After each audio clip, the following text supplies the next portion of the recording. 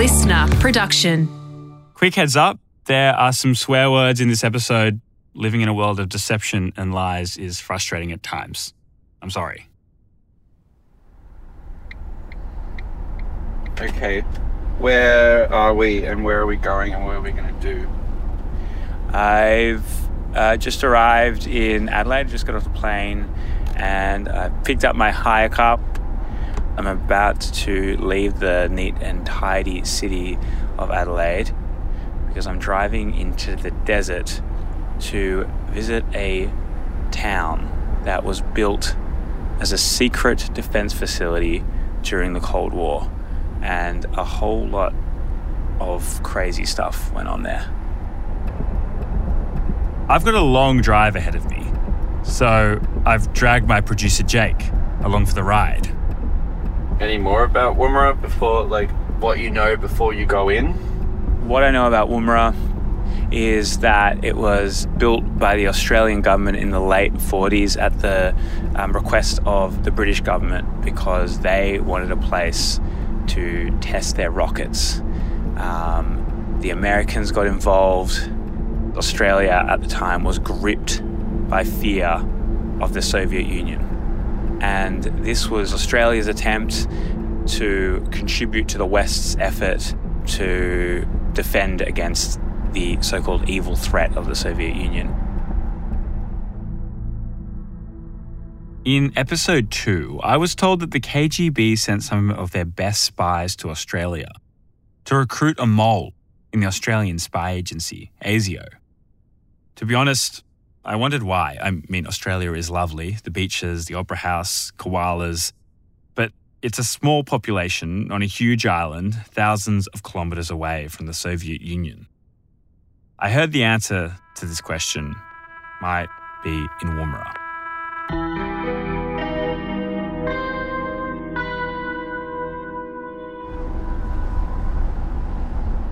I've been trying to get in contact with people from the town, people that will help me learn a little bit about what went on there and why it was of such interest to the Soviet Union. I have been pretty much completely stonewalled. It seems like every email I send is forwarded to someone from the Australian Defence Force and they have not replied. So I am kind of showing up and just trying to see what happens. See if anyone, when I get there on the ground, will speak to me. This is Secrets We Keep, Nest of Traitors.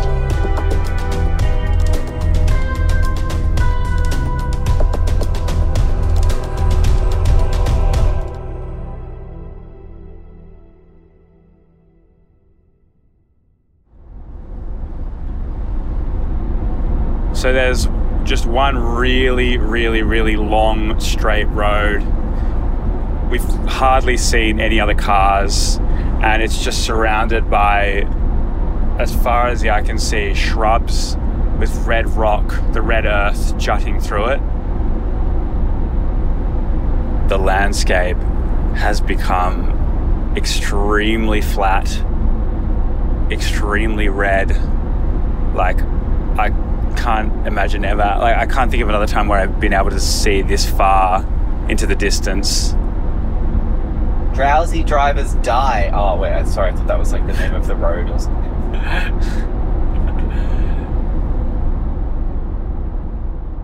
A couple of kilometres out of Woomera, we reach a sign. This is no welcome to Woomera sign.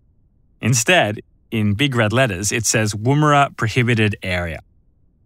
We're allowed to visit the town of Woomera. However, the sign makes it clear that the surrounding desert is off limits. We're not allowed to leave the highway. I'm turning now into Woomera. You can already see 100 metres turn right onto Barry Street. You can already see that it's entirely a defence town. I'm reading a sign on the side of the road here. It says RAAF Woomera Test Range. Welcome to the world's largest test and evaluation range. It looks like that sign has been there for quite a while.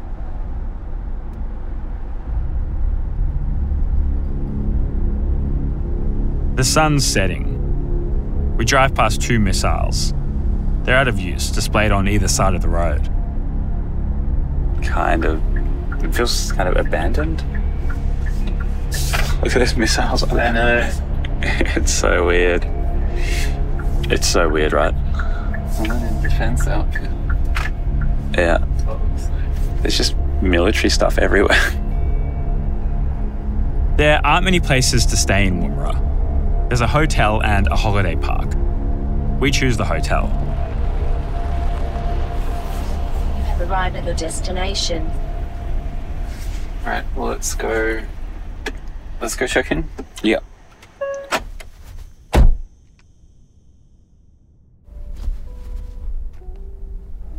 As we're checking in, I tell the woman behind the desk I'm a journalist, and I've been trying to find someone to talk to about Woomera.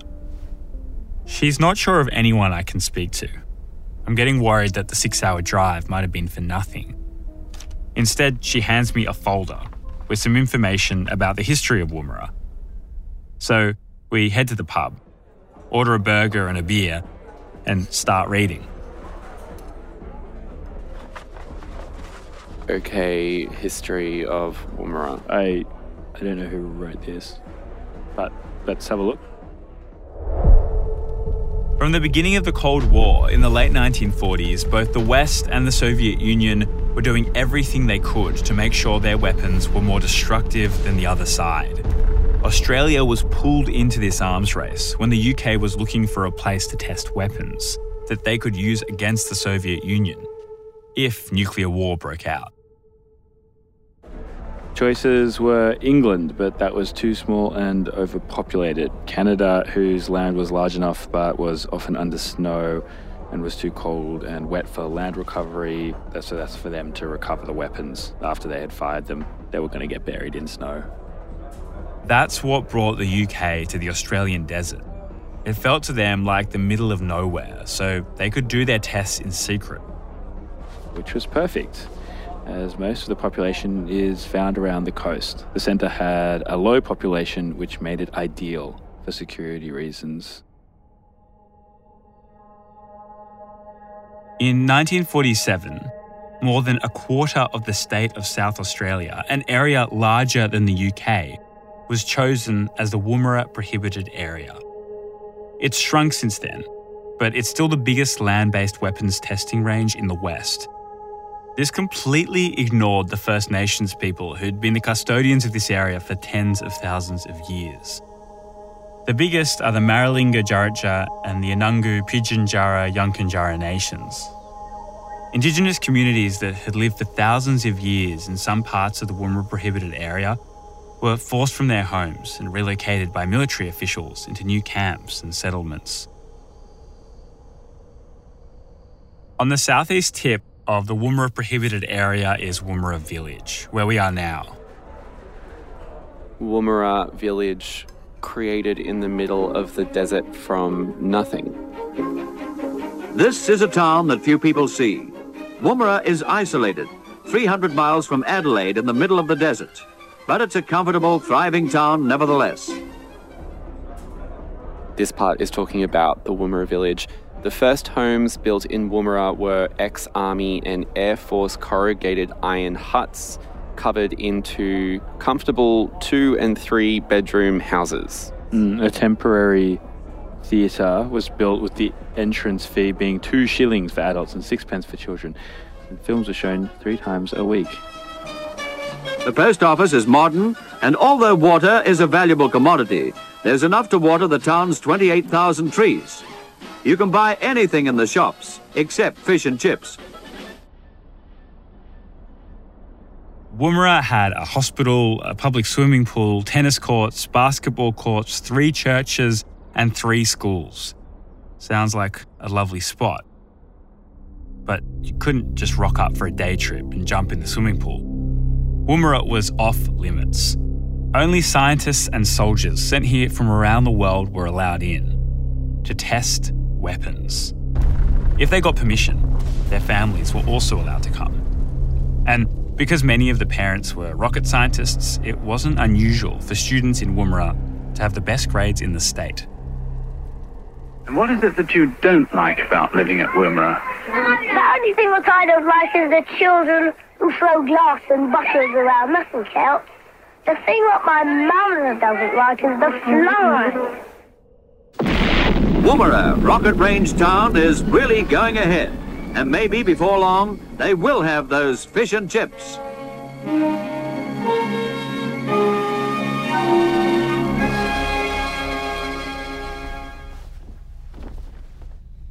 The next morning, we wake up early to explore Woomera village. I'm determined to find someone to talk to. We grab breakfast at the only cafe in town. There's a TV screen showing the milkshake of the month. And I think it might have been an accident, but the words "internal confidential" are written in red text at the bottom left corner. I'll tell you, the flavour is cookies and cream. I buy a Woomera baseball cap from a souvenir stand. I thought it might give off more of a curious tourist vibe rather than a journalist hunts state secrets. We then head to the middle of town to check out the outdoor rocket park. It's unmissable. There's more than 20 bombs, rockets and missiles. Some of them have been retrieved from where they landed far out in the middle of the desert, fixed up and put on display. There's a man cleaning one of the rockets. He says he's responsible for maintaining them. I tell him I'm making a podcast and want to learn about Woomera. He tells me I should go down to the Defence Office and ask for a man named Russell Squire. Apparently he's the facilities manager, worked in Woomera for decades and knows the town back to front. I expect resistance, as I've had no luck lining up an interview with anyone from the Department of Defence, but maybe my hat will help win him over. Russell is friendly and is open to an interview. We sit down in a meeting room. There's a portrait of Queen Elizabeth hanging on the wall. It's a young Queen Elizabeth. Oh, wow. So probably from when the base was first set up. That's amazing. You know, because she was only, in her 20s then. Yeah. Yeah. I came here first in 1969. I was a small child, came up here on an exchange with the Woomera Cub group. Our bus was stopped at the guard gate and, everyone was checked. You came in, there was no photography. It was very strict security. Everybody had background checks, all that kind of thing, yeah. It was pretty full on. But I can still remember that oh wow feeling that was inside me. Russell would go on to have a career in defence, and his job eventually brought him back to Woomera. He was excited about it. He remembered the rockets from when he was a kid. Yeah, it would have been scary, I imagine, as a 9-year-old. At least I would have been. No, 9-year-olds are bulletproof. You're not scared.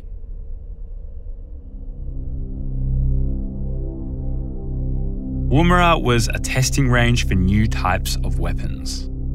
Everything changed to missiles and rockets. Anti-aircraft missiles, anti-tank missiles, air-to-air missiles, air-to-ground. The enemy is destroyed by impact alone. But the Bloodhounds, which are to play a major role in the air defence of Britain, will pack a still deadlier punch. Because there's such a big chunk of dirt out here, we could do a lot of stuff concurrently. Lorraine, is this exciting work? Yes, it's very exciting, especially when we track a missile. The bigger, the better. From here, I'm very close.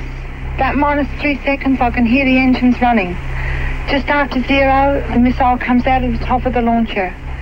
It fills the whole frame, and you can hear it roaring, and it just looks beautiful. It wasn't just missiles. Nuclear bombs were also tested in the Woomera prohibited area. Men and planes wait out a sandstorm before making final preparations for the 3rd British atomic bomb test.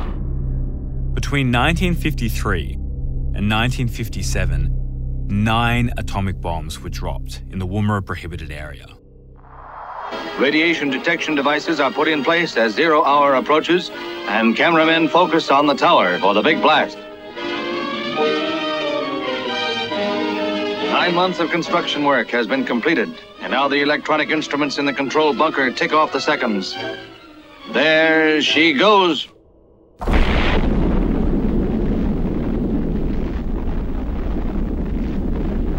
Following the now familiar blinding flash, the sinister mushroom rises.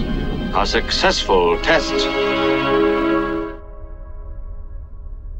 Could you just explain the relationship between Woomera and nuclear weapons testing?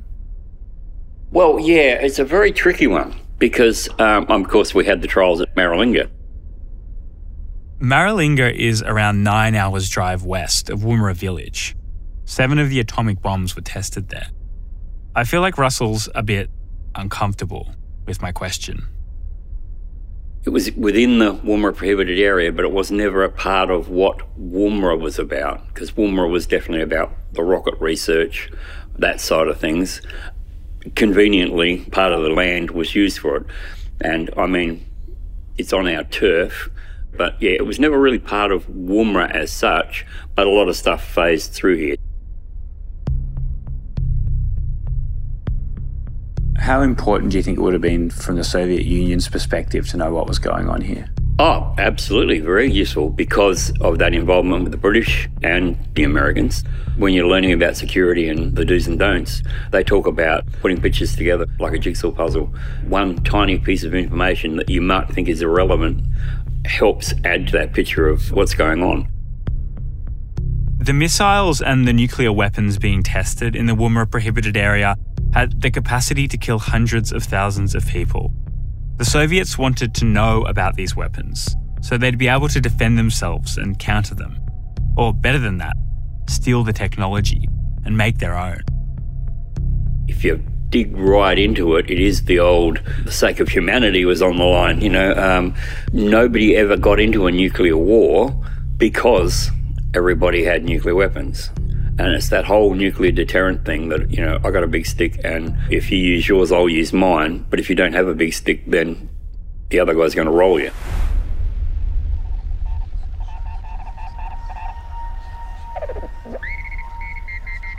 I've come to Woomera to try and find out why the KGB was so interested in Australia and why they'd sent some of their best spies to target ASIO and try to recruit moles.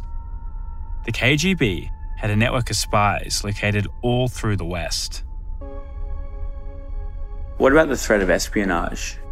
If you read the history of Woomera, there's a lot of threat of espionage. The Reds under the bed was a big scare up here. Reds under the bed was a Cold War slogan, used to exhaustion. The idea behind it was that hidden within Western society were communists who were secretly loyal to the Soviet Union. It was a serious problem back in the day. That's what the Cold War was all about. It wasn't a hot war. We weren't shooting at each other. It was all cold. It was all espionage and spying and trying to find out information. So that's why it's a Cold War. I don't know how successful the KGB were at getting information from Woomera. I could only find one case when someone was actually caught spying. It happened in 1958. Police discovered some documents stashed in a suitcase of a British serviceman working on projects at Woomera. The documents included information about one of the missiles being tested in the prohibited area. Police found out that he'd been passing documents to the Soviet Union via a Ukrainian man in Adelaide. ASIO sent in a team to investigate. Tellingly, the Ukrainian man was never found. It wasn't just the UK who was interested in the Woomera prohibited area. So were the Americans. I want to talk to Russell about one of these American projects. I've read that it was so threatening to the Soviets that it became a nuclear target. In other words, if nuclear war broke out, the Soviets would drop a nuke in the Australian desert. In 1967, about 15 minutes drive south of Woomera, America built what looks like giant golf balls at a facility they called Narunga.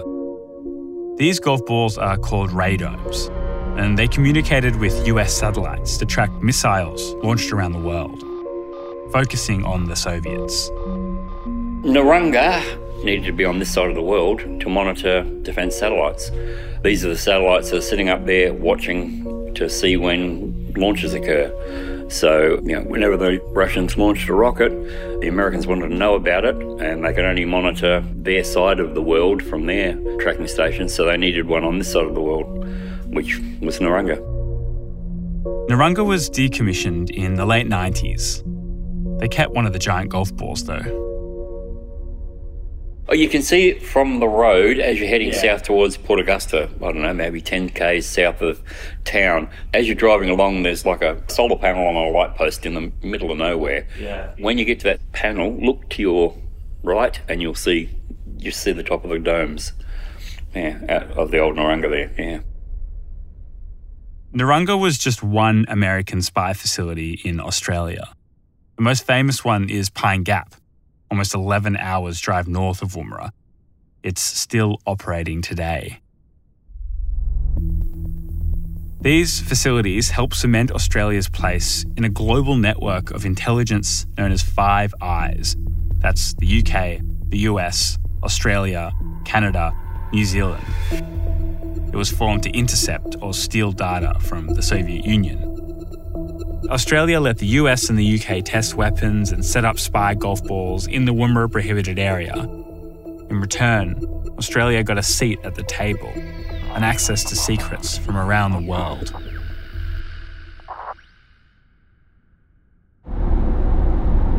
Jake and I decide we want to go check out Narunga and see if we can spot any golf balls. As we get to the turnoff, all we can see is a sign that says trespassers will be prosecuted. I look at the sign and the desert road, and just for a second, I think about going a bit further. Better judgment prevails, and by better judgment, I mean my producer Jake. No unauthorised entry. Around this point, trespassers will be prosecuted. By order area administrator. Bastards. Yeah, sorry Joey, we're not doing that. I refuse. Well, I've got to find somewhere to turn around. You can just Yui here. Not really, I'm going into the bush. Then you can Yui here, dude. I don't want to be fucking prosecuted. Just chill your horses. I'm a chill, but pull your Yui. It's probably like a fucking one thing. I'm going to drive off here. You can go a little bit.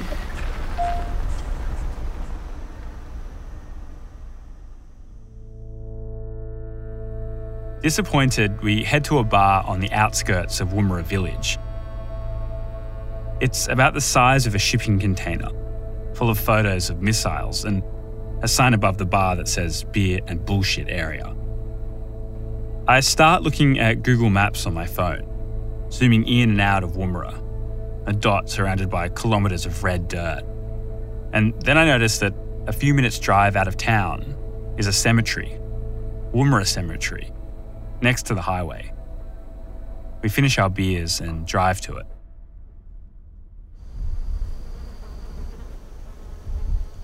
So I drove up here and started looking around, and it's a fenced-off area on the side of the road, built into a slope in the red dirt with a couple of trees.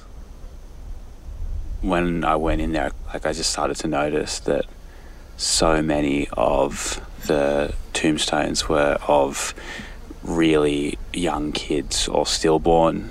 Maybe, there was not that many graves, but there was heaps of cases of a few months old babies. And it's pretty confronting. Are you okay? I'm fine, but I didn't expect that that's what was going to happen when I got here, and yeah, so.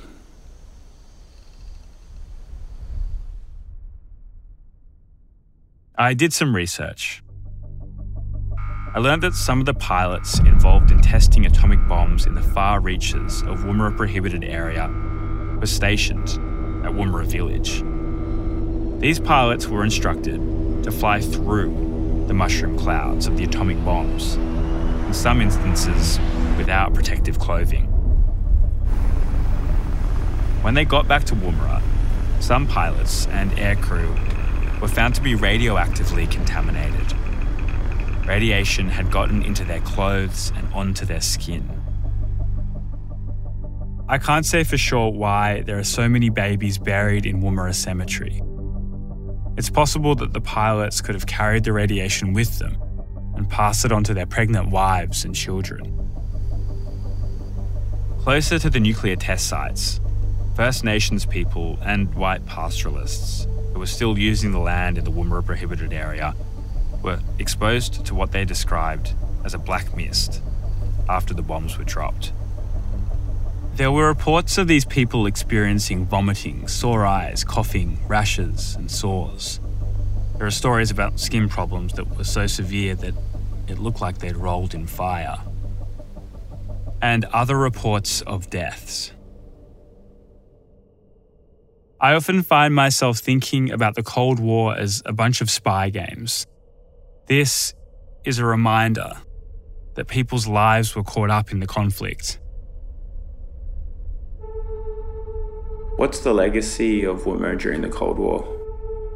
The legacy is that Woomera has continued, and I mean, a lot of people think, Woomera stopped in the 1960s or something. When the last rocket was fired, the place closed down. But as you know, it's here. It's well and truly here. Our trials program is as busy as it's ever been in the 40-odd years I've worked here. There's a lot going on, but just like in the Cold War, there's a lot going on, but you're not going to find out about it until, maybe 20, 30 years down the track when, that great, wonderful thing we've got, well, we developed that in Woomera 20 years ago. There's a lot that goes on out here, and that whole secrecy thing is for a reason, like we're trying to one-up the other guy, whoever that other guy might be these days. Today, just like during the Cold War, the other guy is Russia. And Russia's back on the strategic radar. They're off and on. Obviously, what's going on in Ukraine is very pertinent to what we think about every day. But it's part of me not to tell you what it is or what it's about or anything, because do you need to know? You're talking about the Cold War. You don't need to know about what we're doing now. I've heard people refer to Russia's invasion of Ukraine as the Cold War reignited. Today, Australia is still part of Five Eyes. And Russell was telling me that Woomera was still very much active. Missiles and other weapons are still being tested here, and we don't know that much about them. It feels like the history I'm investigating is very much alive.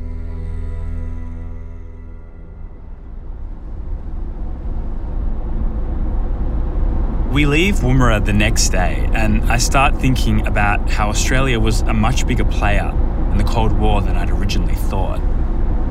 I now knew that missiles and nuclear weapons were being tested in Australia, in case a nuclear war broke out. This would have been a good reason for the KGB to send some of their best spies to try and learn what was going on in Australia, and use Australia as a gateway to access secrets from countries like the US and the UK. If these were the stakes, I can see how the mole or moles could have done really bad damage, not just to Australia, but to its closest allies. ASIO has never had to publicly answer for any of this, and I was told about the possibility of intergenerational penetration. Dispersed across the Commonwealth. How can we be sure that there aren't any moles in ASIO today? I felt more determined than ever to find the traitors. What was going on inside ASIO during the Cold War? How did the spy agency let itself be infiltrated by the KGB? What drove at least one of ASIO's spies to turn and work for the enemy? They were commanded by a mob of ex-coppers, Cold War warriors, and dickheads. That's next time on Secrets We Keep, Nest of Traitors. If you're enjoying the Mole Hunt, please leave a rating and review. I'd love to hear from you. It'd make my producer Jake feel much better about being dragged to the middle of the desert. Subscribe and follow Secrets We Keep to stay up to date. And if you want more Nest of Traitors, check out our YouTube series, Nest of Traitors Declassified, where we chat about the stuff that's in the series and go behind the scenes a bit as well. There's a YouTube video for every episode. Secrets We Keep, Nest of Traitors is created and hosted by me, Joey Watson. Our supervising producer is Jake Morecambe, executive producer Ellen Leabeater. Sound design by Niall Fernandez. Bonnie Lavelle did the fact-checking and Matt Nikolic made the theme song. Melanie Withnell is head of news and information. Archive from the Australian Broadcasting Corporation Library Sales, British Partey, and the National Film and Sound Archive of Australia. This podcast episode was recorded on Gadigal, Kokatha and Kaurna land, and I'd like to pay my respects to elders past and present.